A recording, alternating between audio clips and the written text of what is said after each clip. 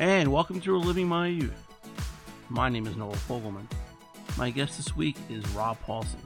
Rob, legendary voice actor. You know him from Teenage Mutant Ninja Turtles. I mean, back in the 80s, the original one, he voiced Raphael. Then came back and voiced Donatello in the 2012 version. He was the voice director in the most recent Turtles cartoon. But, I mean, it's Animaniacs for me. We all know him as Yakko Warner, Pinky, and Dr. Scratch and Sniff. I mean, then they're bringing back Animaniacs at the end of the year. It's going to be on Hulu. The original cast, I am so excited. I can't wait. We talk about that. We talk about just Rob's career in whole. But more importantly, he's a cancer survivor. He was diagnosed about 4 years ago with throat cancer. And if you're a voice actor, that's like the one cancer you do not want to have. But Rob persevered, and cancer is in remission now, doing great, and he's an activist for it. We talk about that during the show. And we talk about whether or not he would voice a non-white character anymore. That's kind of been a popular trend these days now. He gives his thoughts about that. He's done it in the past. He voiced Haji on the Johnny Quest reboot back in the 80s, and he's done so much work. I mean, if you watch any cartoon in the last 40 years, chances are Rob has voiced a character on those shows. Such a nice guy. I had such a great conversation with him, and I hope you enjoy it. So Rob, thank you so much for joining us. I guess I want to start off with a serious subject. You're a throat cancer survivor, and that's awesome. Congratulations. When did you first realize that you had an issue? Well, it was, I'm a typical guy. We discussed our desperate love for hockey before we fired this up. And having been, and still am, a weekend warrior with my buddies banging our melons on the ice, I had noticed a lump on the left side of my neck shaving one morning. And typical guy, unless I can't feel my legs or I'm bleeding profusely and I can't stop it on my own, I don't go see a doctor except for my physical once a year. And this was no different. I felt it. I got online after a couple of days and I said, okay, well, it could be cancer. It could also be a low-grade infection. Could be nothing. I chose either of the latter two. And so finally, about 6 months later, I went to my, my yearly physical. And I went to my internist, whom I'd known for, 15 years. And I said, hey, doc, what do you think about this? And Noel, 5 seconds. Wow. He said, not good. And I thought he was kidding with me. I said, what are you talking about? He goes, I feel fine. I'm playing golf. I'm playing hockey. I'm working. I'm still doing my job. And he said, no, if it were a low-grade infection, it would be kind of soft and gushy, but this is a knot. Wow. And you need to go see an ENT, an ear, nose, and throat doc, like yesterday. Well, within 10 days, a couple of biopsies, it was diagnosed as stage 3 squamous cell carcinoma with primary occult, which means that this is the area to which the cancer had already spread. There was a primary tumor that was unseeable at the base of my tongue. And in my case, I was told, we're virtually sure we can cure you. We'll give you about an 80% cure rate. But before we do, we almost have to kill you. It's rough. And it was. And mind you, I've got a great sense of humor, so I have no problem with them having a dark spin on it. Go, we almost have to kill you, buddy. And I'd say, well, swing away, So it was, as you can imagine, kind of a curveball because of what I do for a living. But I have to say that, before I was diagnosed, Noel, I'd had this incredibly wonderful career, not only in terms of just work, some of which has become, I think, arguably iconic. And make it clear, I don't draw them and I don't write them. I'm just the actor. But I've had a great run with shows that have been performed and produced by the best of the best in Hollywood. So even if they had said, look, here's the deal, man, we think you're on your way out and you better go home and get your stuff in order, will keep you comfortable. I really had nothing to be sad about. It's drag for your family, but I wasn't a 30-year-old father with 2 kids. And the moment that I got my phone call that I was diagnosed with cancer, at that very moment, someone is getting a phone call about their 5-year-old or about their wife or about their 30-year-old dad. So never once did my wife nor my son nor I go, oh my God, why me? It was really kind of more like, well, why not me? It's stuff happens to everybody, but I'm fine. The treatment was pretty gnarly, a lot of chemo, a lot of radiation, no surgery. And it took me about a year and change to kind of get my chops together, but I'm back doing my job and nobody can stop me. Right. Narf. Yeah. Now, you mentioned, I guess you can say you were one of the lucky ones, and you had the platform to share your experiences with all your fans, so that, promote the awareness of it. And there's really not much you can do to, I guess, prevent which type of cancer you had, correct? Right. In fact, I'm so glad. Thanks so much. This is really important, especially for people like, your son's age and others. My cancer, this particular head and neck cancer, by the way, that is different than brain cancer. That's a separate discipline. Head and neck cancer, mouth, tongue, throat, vocal cords, sadly. But as an example of what can happen if it's not taken care of, you remember our friend, he worked with Roger Ebert. Roger Ebert. Roger Ebert, yeah. Gene Siskel died of brain cancer. God bless him. Yeah, Roger Ebert, as you recall, when Roger left, that was rough. I mean, pretty much this was gone. And it's heartbreaking, obviously, because it's the surgery required to try to prolong one's life when it gets to that point is draconian. It's just, they say, if you want to live, we got to remove half your face. And so that was made pretty clear to me that while this is a cancer that is treatable, if left untreated, it's not a good way to go. And it is an HPV-related cancer, which means human papilloma virus. So there's a sexually transmitted cancer. And it's interesting because I've had people say it, oh, gosh, I bet you don't want to talk about that. What are you talking about? Are you kidding me? Of course I want to talk about it. I'm closer to the end than the beginning anyway, and I'm fine. But I'm in my 60s. But now there's a very good vaccine to prevent exactly the type of cancer that Mr. Ebert, that Michael Douglas, Jim Kelly. Geez, you want to talk about a hero? Jim Kelly, folks, we know what he did on the gridiron. But when you see Jim Kelly talking on behalf of the Head and Neck Cancer Alliance, which I am now their spokesperson, and by the way, that's headandneck.org, where you can go and find a lot about this. But Mr. Kelly was the spokesman for that organization before me. And I'm like we discussed, big football fan. And all of Mr. Kelly's world-class Hall of Fame work on the gridiron, he would argue that that's second to what he's doing now. And he is the real deal when it comes to being a hero. So if it's good enough for Jim to talk about it, it's good enough for me. But with respect to the vaccine, Gardasil has been suggested for young girls and young women to prevent cervical cancer, which is an HPV-related cancer as well. Now, it turns out that head and neck cancers, the likes of which I dealt with, has surpassed cervical cancers as the most prominent HPV cancer in the world.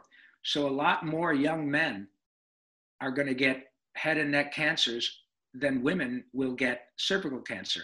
But the good news is that the Gardasil vaccine works for young men as well.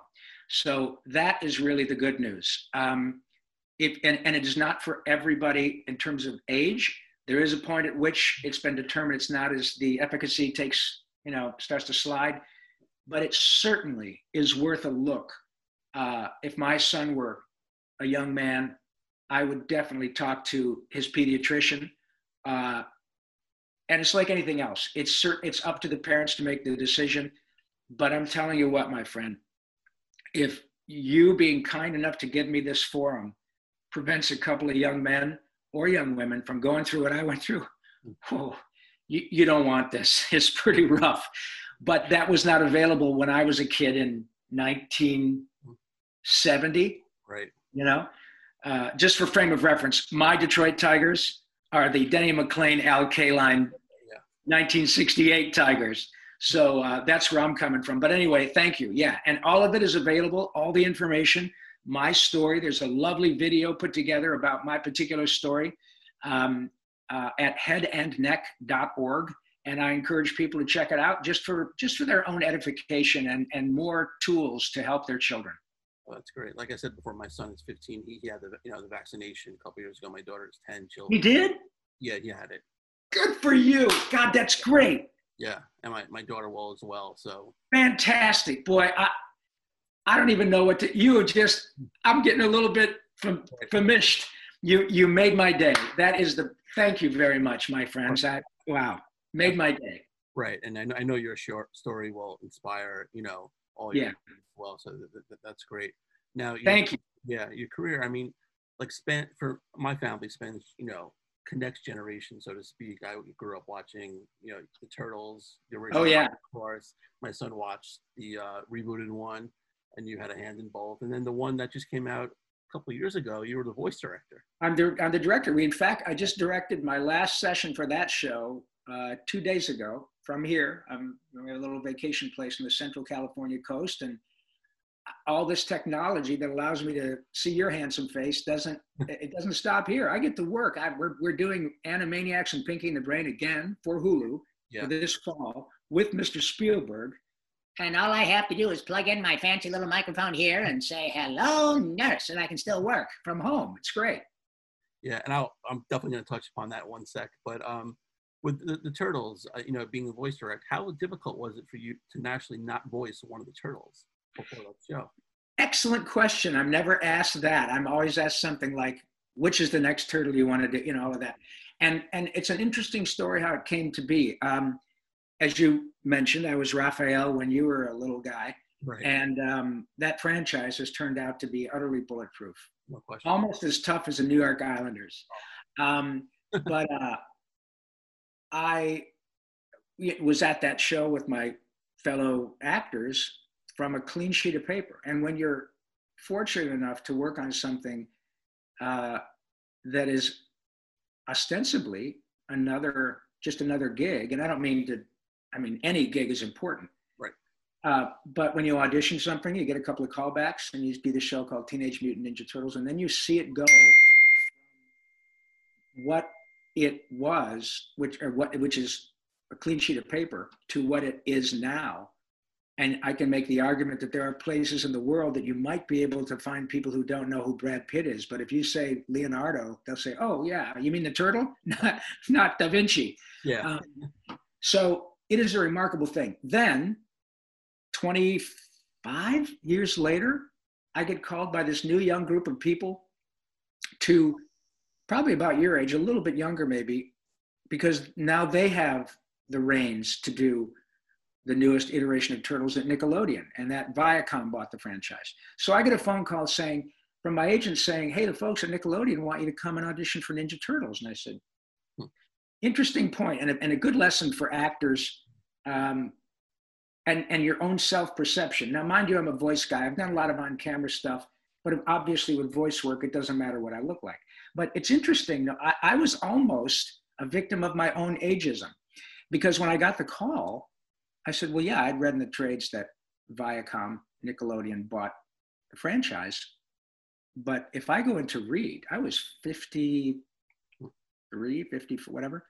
And I said, do they know who I am? And it wasn't out of arrogance. It was just because I don't want to get in there and embarrass myself or have them say, "Oh, shoot, I'm so sorry. Well, the old guy's here, let him read, And it doesn't offend me. I get it. Yeah. But what was interesting is because I'm not recognizable, I'm I wasn't aware. I mean, I knew how big Turtles was, but I wasn't aware of the continuing love of the franchise, because I don't walk down the street in LA and have people say, "Oh my God, it's Raphael," you know? And so I went in to read, and all these kids in their mid 30s, late 30s, they were all so deferential because of not only Raphael, because of Pinky and the Brain and Animaniacs and Jimmy Neutron and The Tick and The Mask and all these other shows on which I'd worked. And so their point was, oh, well, we don't have a problem with your age. Do you mind reading? And I said, well, of course. So I learned a lesson, which was, don't trust your own press. You know, don't think that you're not relevant anymore. Yeah. And I'll be damned, I got the job. And so I was Donatello in that iteration, and it was very successful. It did really well. Sean Astin was Raphael in that one. Yeah. Seth Green was Leonardo. And Greg Sipes, from most people know from Teen Titans, and was Michelangelo. But it was a wonderful version of the show, ran for, I don't know, 4 years. Then that ended. And a day or two after we stopped recording that show, I get a call from the head of casting at Nickelodeon. He says, have you ever thought of directing an animated series? And I said, well, kind of, but I'm still an actor, and it's a different kind of, I mean, I think I could do it, but not really. Why do you ask? Well, there's a new version of Ninja Turtles called Rise of the TMNT, and we don't think there's anybody in Hollywood with more turtle DNA than Rob Paulsen. So I have been the voice director on the show, and I've loved it. And not once, and to answer my long-winded answer to your very simple question, not once did I have a problem with it. I was very grateful. But I'll tell you what is a really charming story that really it just kind of exemplifies that this work that I've been lucky enough to do, it's all about joy. It does nothing but make people happy. It's just fantastic. And the following example illustrates that. The first day that we got together with the new cast, the new Turtles, Josh Brenner from Silicon Valley played Donatello. Omar Benson Miller from Ballers played Raphael. Brandon Michael Smith played Michelangelo, and our buddy Ben Schwartz played Leonardo. So we were doing a couple of lines, took a bit of a break, and I see Ben Schwartz through the glass on his phone, and all of a sudden he goes, holy, you know who this guy is? Meaning me. Right. And they said, and they were all very nice. It wasn't like they were arrogant. Yeah. I just said, hi, I'm Rob, and I'll be the director. Hey, Rob, nice to meet you. No, we're gonna have a good time, all that. We said, this guy's Raphael. This guy's Pinky. This guy's Yakko. Hey, do you still know that song with all the countries? Oh my God, dude. You know, it was incredible. And so my job was easy, because all I had to do, they would just say, Rob, just tell me how to say it. And it was great. So it's just been a wonderful experience. And so now I get to say I was a director, not to the extent that others are, but I was very fortunate. It was a lot of fun. Yeah. And Ben voiced Sonic in the Sonic movie. Ben did. Yeah, Ben was Sonic. Right, did a great job in that. Yeah. Oh, he's just, and you know, it's so great. Yeah, he did. Not only did he do a great job, and he's on this great show now called Space Force with Steve Carell. When we did the last recording session about a week ago with Ben, again, it's so charming how this gig makes so many people happy.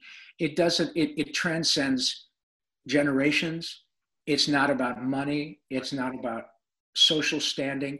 We get done with Ben's last gig. I said, Ben, thanks, pal. What a pleasure to get to know you. It's nice to have a new friend, all of that stuff. Very talented. Boy, that kid's star is really on the rise. He's really talented and a wonderful writer. Here we are. He says, Robbie, if I send you my email, would you record something as Pinky for me?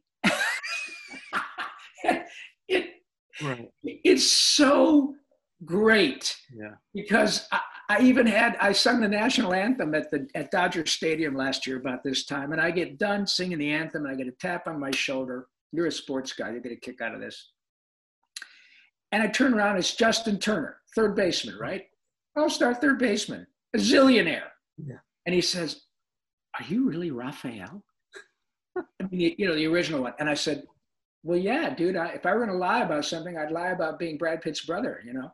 And he said, "Oh my God." And he takes this Dodger jersey and there's a turtle t-shirt. So I signed a picture right in front of the dugout and his wife, bless her heart, she's got like little tears in her eyes because she said, "Oh my God, he has every Ninja Turtle action figure on his desk at home." Oh, that's so funny. And even 2 years ago when they lost the World Series, there are pictures online where he had Adidas make him Ninja Turtle cleats. Who knew? Yeah. But it's huge. But you get my point. The upshot is just the utter joy that these characters bring to people, mostly me. Yeah. And it's funny. I guess it's like a blessing and a curse. You mentioned how you start off your whole session with the new Turtles. Yeah. And they didn't know who you were because they only know your voice. Right. Right. So, and then they realize who you are, and everyone's like, bowing down to your feet. So it's got to be, good and bad. And well, honestly, I have to say there is no bad to it. People, and I understand the nature of celebrity. You do too. You have friends who are famous. You mentioned your buddy Mike. Mark Bartan he's a movie actor, handsome, talented, great guy, and he's a recognizable guy. But in my case, like I said earlier, it's the characters who are famous. I don't draw them and I don't write them. I'm good at my job, but no better than the people who create these characters visually. But I got to tell you, when it works, it is just this side of magical because it is timeless. Bugs Bunny is 75 years old. Mr. Blank has been dead for, 30 years or something like that, 25 years. Doesn't matter.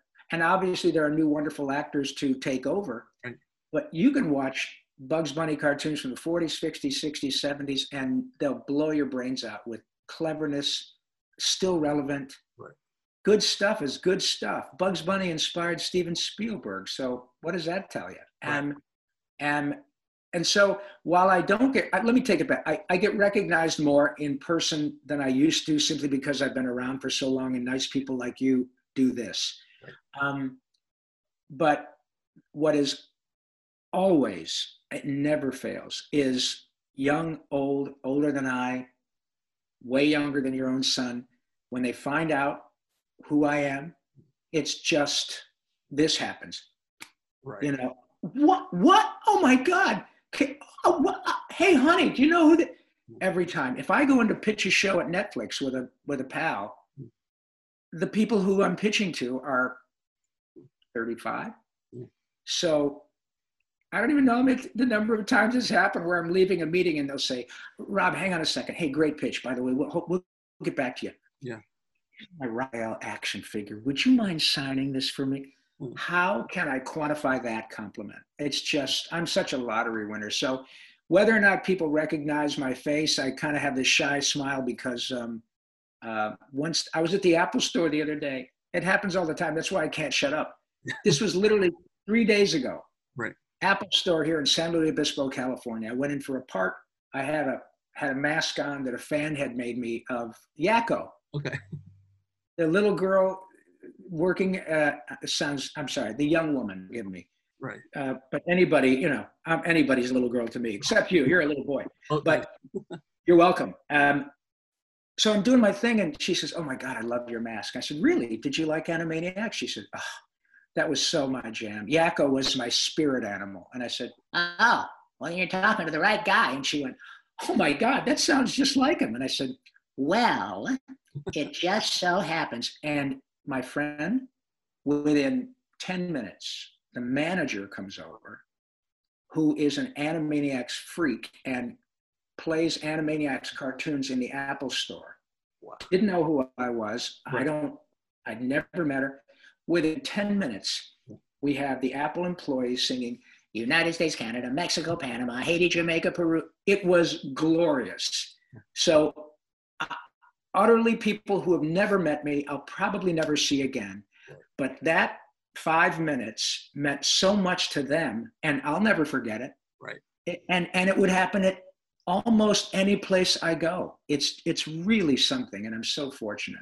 Right. Now, yeah, that's fantastic. Now, have you ever used like one of your voices for like I want to say personal gain, but kind of play nefarious purposes. Exactly. For like, a prank on somebody. Sure. Oh yeah. In fact, my son, when Turtles really hit, he said, why don't you see what happens when you call Domino's as Raphael? So I did. And, the guy goes, dude, you sound just like him. I said, well, I really am. And blah, blah, blah. This is where I live. And, really? Oh my God. If I bring, would you sign a pizza box? And I said, sure. So then what starts happening is I'm signing, to Domino's, Agora Hills, California, Turtle Power, dude. Thanks for the pizza, whatever. Yeah. So then we start getting Domino's people coming over, not to deliver pizza, just to say, I'm so sorry to bother you, but my buddy tells me you're Raphael. Really? I said, yeah, I really am. He goes, oh my God. Or, they'll look me up online and say, geez, you really are the guy. So it was just the best. And also it was really great for my son, man. Can you imagine? I was just about, like, if my dad had been Gordie Howe, that was about the same for him. Like, oh my God, my old man is Raphael. Also, it happened with McDonald's had Animaniacs Happy Meal toys. Right. I remember that, yeah. So he said, I bet you won't go through the drive-through and talk as Yakko. I said, drive-through, how may I help you? Hi, yeah, I'd like 37 Big Macs, 8 of them with no meat, 14 with no sesame seeds, 1 or 2 with, maybe 1 with lettuce. And who is this idiot? Yeah. Well, it'd come out and they'd say, oh my God, it's really the guy. And then they would bring me in and sign the Happy Meal display. So there's no downside. Right. It's just joyful. And I can't get enough of it. It's mind blowing to me. And now when I get to do things like this, and of course things are pretty much shut down convention wise and stuff. Right. But they'll be back. I've been to, I don't know, 60 or 70 conventions around the world. And the stories I hear, from people who tell me the extent to which these characters have connected with them on such a deep level. It got me through my time in the foster system. My parents had a very acrimonious divorce, but I clung on to whatever show. I did 3 tours of duty in Afghanistan, and when I would come back from platoon and being out on platoon on patrol, and my job, of course, was to kill the bad guys and not get killed myself. And I was 22 years old, and I'd go back and be back at camp for 2 days, and I'd have a couple of beers and watch Pinky and the Brain. Are you kidding me? Yeah, that's stuff I hear all the time, man. This is way bigger than a paycheck. Right. And, laughter and smiles, they're a great medicine. It really is. It really is. It is the best medicine. The cool thing is you can't OD and the refills are free. That's right. What I said. Yeah. Yeah. Yeah. Now, I don't want to ask you, because I'm sure you get this question all the time, your favorite character, but I want to ask you this.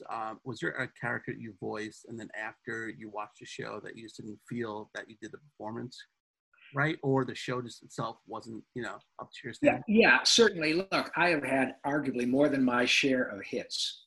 Right. But nothing is always going to be knocked over the center field bleachers. But I can tell you this, I do know this for 100% factually. Nobody takes 20, 30 million bucks of somebody else's money and tries to make a piece of junk. Right. It is a difficult thing to come up with something that hits on all cylinders, continues to entertain people for decades, sells merchandise. And when it happens, it's kind of like lightning in a bottle. I've had a couple of shows on which I've looked back and say, boy, that just didn't work. Just did not work. And it was not for lack of trying, ever. Right. I've also had the opposite happen, where I've been in the middle of a show and I look at my friends and go, oh man, you better mark this moment because we got a job for 5 years, man. We are going to make so much dough and we're going to be doing this and we'll be doing commercials to sell blah, blah, blah. Crickets. So you just never know. I do know that I've had the good fortune of working with Mr. Spielberg on half a dozen different projects. And I've learned, like the rest of the world, not to bet against him. my friend Tom Ruger, who created Tiny Toon Adventures and Animaniacs and Pinky and the Brain, with with Amblin and Warner Brothers and all that, is an unqualified genius, his own bad self. But the first time I worked with Mr. Spielberg was on E.T. I did a bunch of voice stuff for a couple of days.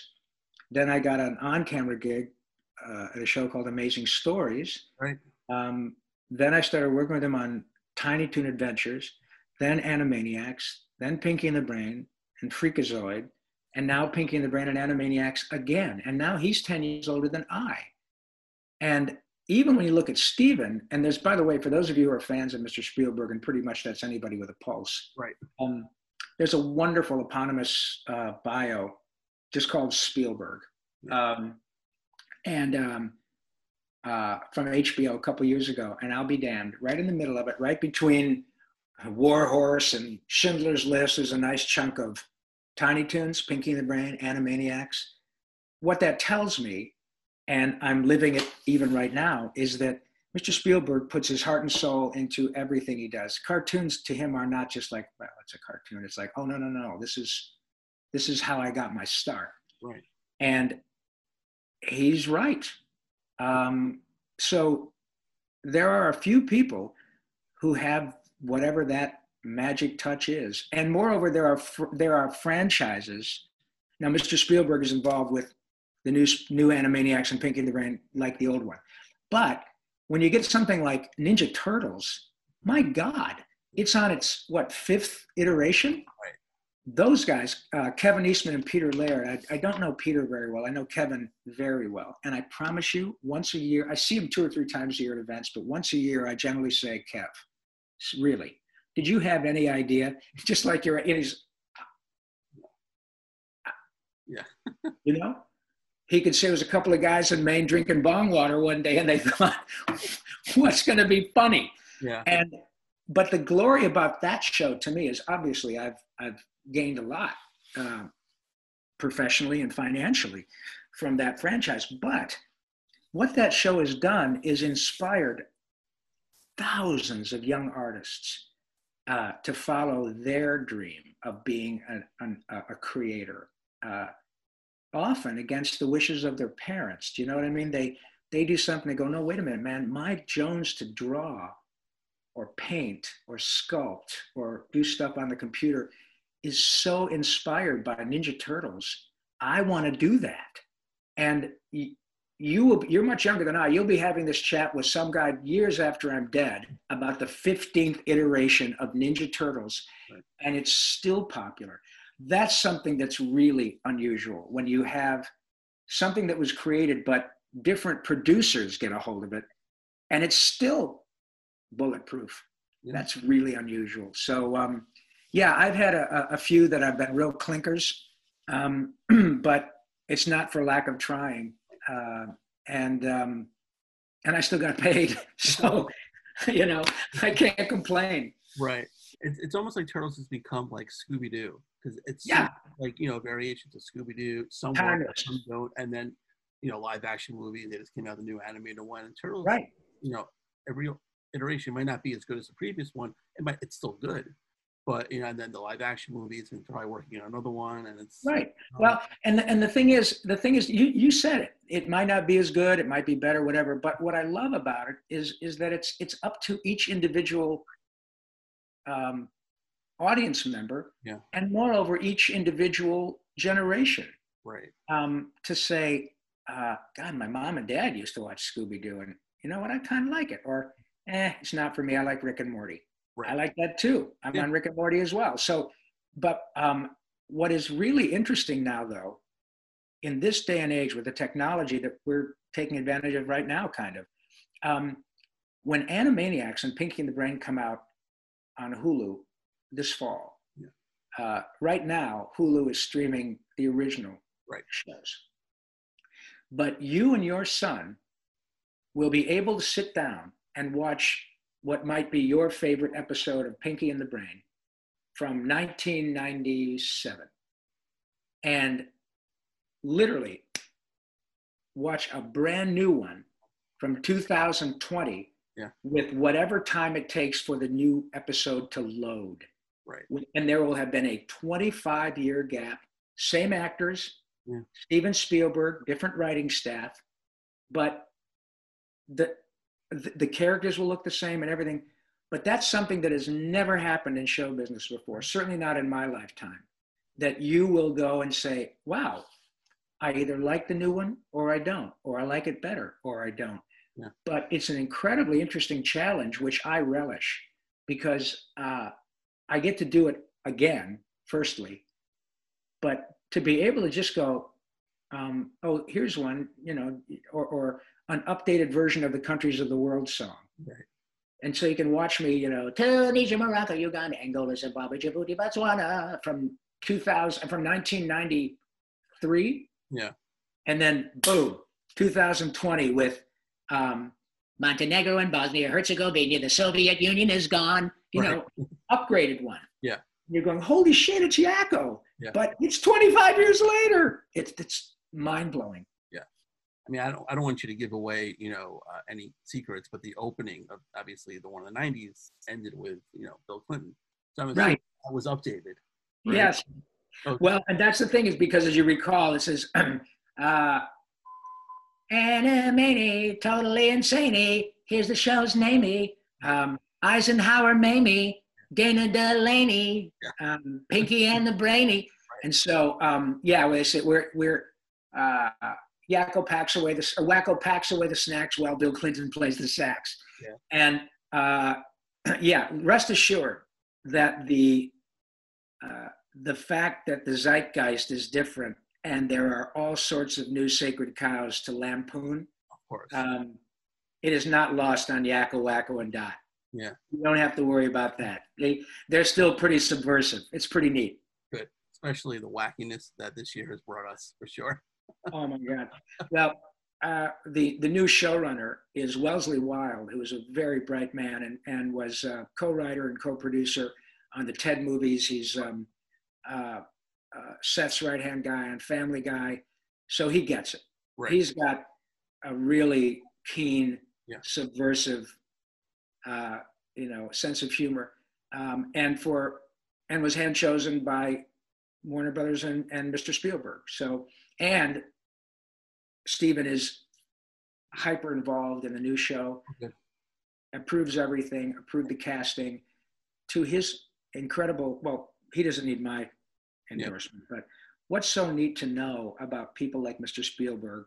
I don't bowl with the guy, but I've worked with him quite a bit.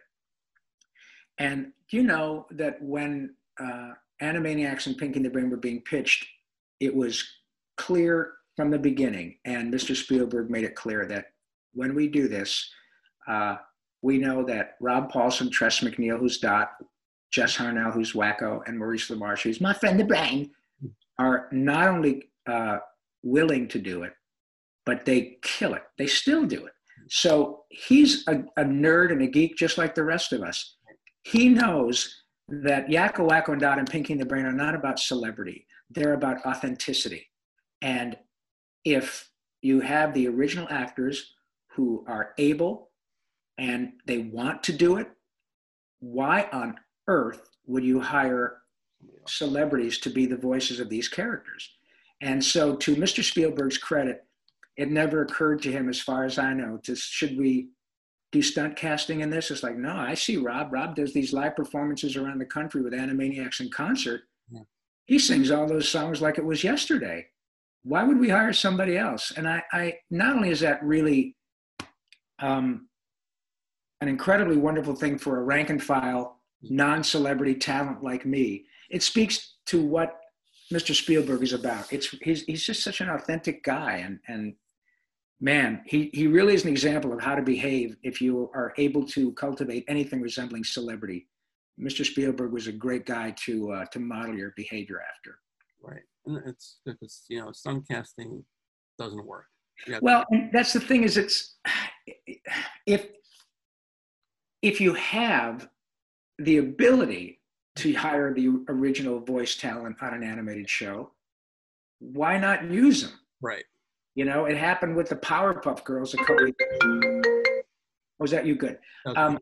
A couple of years ago, and they recast the Powerpuff Girls when E.G. Daily and Tara Strong and were still around, Kathy Cavadini, and I don't know that it failed miserably, but it wasn't even close to the original one. And the other actors they still work every day. Yeah. And the fans looked at it and go, wait a minute, what? Yeah. That doesn't work. So if they're available, obviously now with Bugs, it takes 3 or 4 people to replace Mr. Blank, right. But Mr. Blank is gone. Yeah. So that's different. And the power of Bugs Bunny as a financially right. viable franchise character is a big deal. Right. You know, the original voice of Mickey Mouse is gone too. Now this is my turn. I'm sorry. Sorry. Anyway,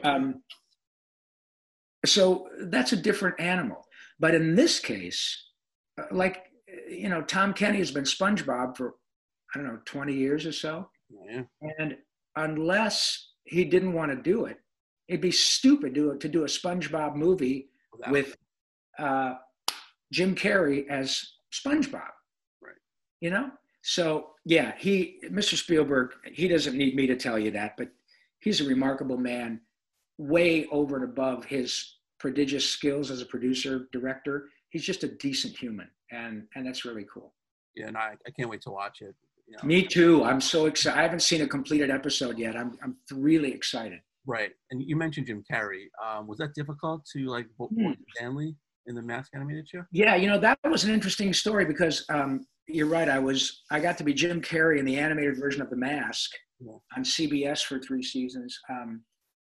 And it was pretty unique circumstance because the movie was, you know, hot as a firecracker. Right. And of course they jumped on it and said, let's make a cartoon. That happens all the time. So I got the job. I don't know Jim. My friend Maurice LaMarche knows Jim very well. They were both stand-ups in Toronto years ago. But when I got the gig, it was kind of an interesting dynamic because for the first 4 or 5 sessions, because the property was so hot, you had people from New Line Cinema, you had people from CBS, you had people from the toy company, all that stuff behind the glass. So I would do a smoking or, it's party time, whatever I did. Right. And I do a couple of lines and then they'd say, hey, great, Rob, hang on a second. And there'd be some discussion. And then the director would come back and say, Rob, that was great. But you know, in the movie, when Jim does blah, blah, blah, blah, blah. And so the person that really helped me deal with that was Tim Curry, whom I adore. Right. What a talent and a tough son of a bitch. He had a stroke a couple of years ago. And man, he still goes and signs stuff. He's a mensch. He's just a fantastic guy.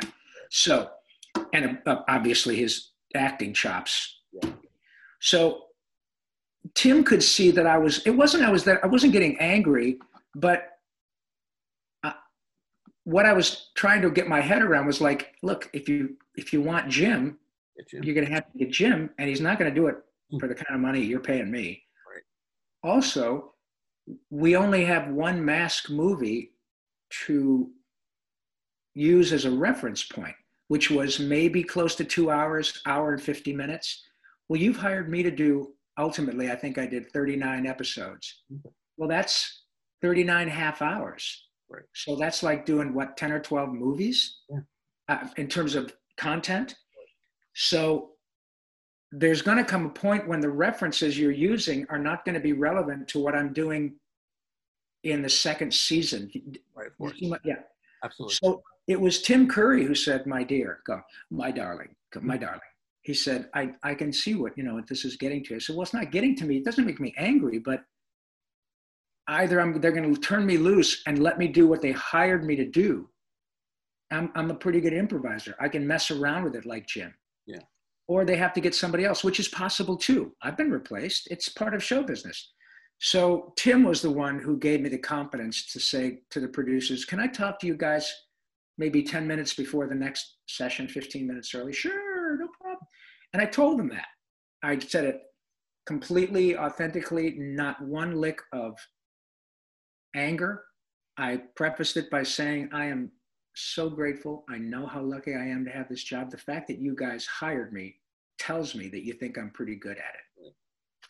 But if you want me to do what I can do, I want to give you an embarrassment of riches, and you can pick through it and say, wow, this is great. This one's probably not as good, but this one is more like, you know, so if you let me do that, I think we'll be fine. And if I'm not, then right. No harm, no foul. And you have other people. This is Hollywood. Yeah. You can find another guy.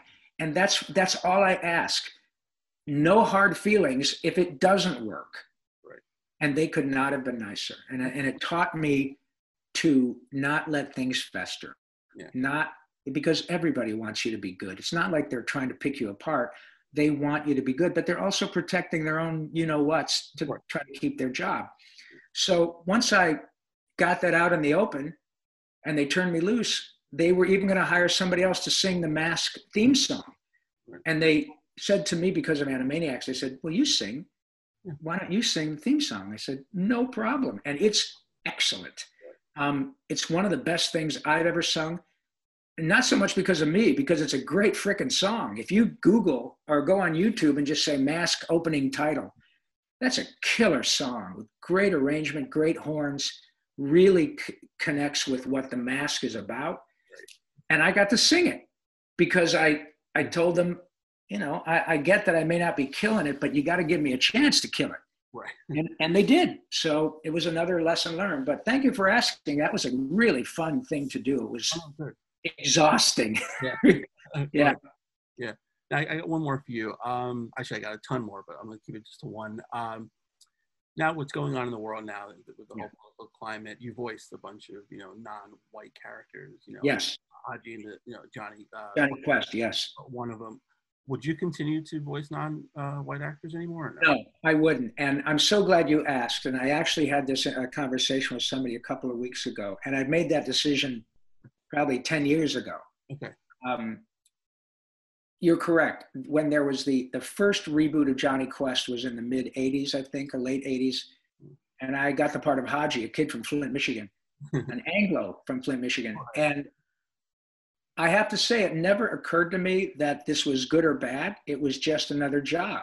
Right. The gentleman, I think, who did Haji originally, by the way, Tim Matheson was the original Johnny Quest. Oh, wow.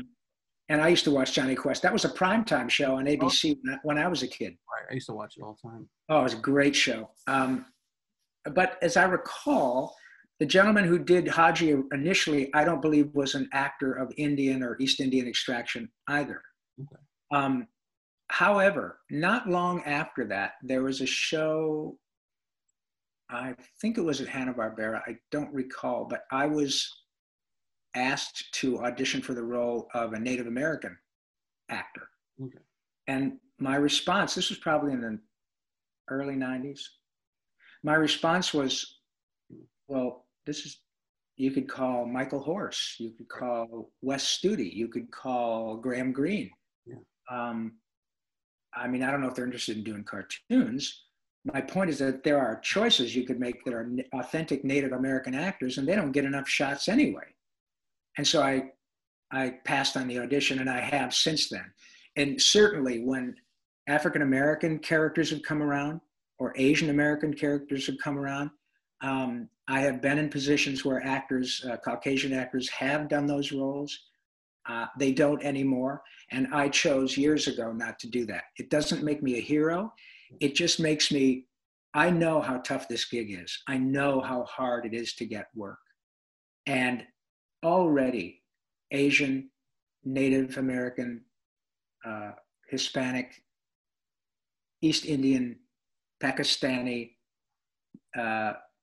African American actors are all immediately categorized by the way they look in an on-camera realm. Right. And they accept that. My friend Keone Young or Clyde Kuzatsu or Hoon Lee, all brilliant actors, but obviously they are most often categorized by the way they look. We're looking for an Asian American actor, or we're looking for an authentic Chinese actor. Right. Great. I'm not going to get that call. But shame on me if I take that call when it doesn't matter. You know what I mean? No, totally. It's just not right. It's just not ethical. The fact that it's legal or it is a non-starter. It's unethical. I know how tough it is to get any job. And if I thought for one moment that I'm going to stand in the way of my friend Clyde Kuzatsu getting a job as an Asian store owner, accessibility options on Curious George, even though I could do it, never going to happen. And so, no, I won't do that. And I'm so glad you brought that up, because all of my friends feel the same way. They really do. Okay, yeah, because a lot of actors now are bowing out. Yes. But also, and also because of the nature of Hollywood and the nature of social media and stuff, it takes about 2 seconds to punch in Native American actors who live in Hollywood. Yeah. You know? So if you really want an authentic Hopi actor, you could probably get one, and you should. But you know what? I've lived long enough to know that history is contextual. It doesn't make it right, but it explains it. It's like the issue with Gone with the Wind now. Yeah. I love that movie. I don't want the movie to go away. Right. But the context of the history that was part of the zeitgeist of that time is important to understand now, because things have changed. And it is absolutely important for, I think, especially Caucasian Americans to understand that the very people who won, Hattie McDaniel won an Oscar in a time in which she was unable to eat with the crew. I know. And so that is important to understand, not to say that Gone with the Wind is a piece of shit, but to say that it's important now. We've learned things. You know, there are a lot of my friends who are Catholic, and they don't go around feeling bad about the Spanish Inquisition. It was the context of history. It doesn't excuse it. It explains it, in my view. So we can be better. And that's exactly what I like to try to be a part of. So your question was very important, and I appreciate you asking. Oh, of course. But Rob, this was unbelievable. It was a real treat for me. Thank you. Go on for hours, but your website, robpaulsenlive.com, correct? Right. Go check out that his book, Voice. Yes, my voice is this. Yeah. I have a book called Voice Lessons: How a Couple of Ninja Turtles, Pinky, and an Animaniacs saved my life. It's not a compendium of and then I did. It's really about the power of these characters, how they help to really give so much joy to other people who've been struggling, and many children who didn't make it. And I hear, and you know, the ways in which that power and that joy turns out helped me with my own struggle, and that we can all use that to our own advantage in our own difficult circumstances. So please check out Voice Lessons. If you want to follow me on Twitter, it's at Yakko Pinky, YAKKLPINKY, and Rob_Paulsen, Paulsen on Instagram, and Rob Paulsen Voice Actor on Facebook.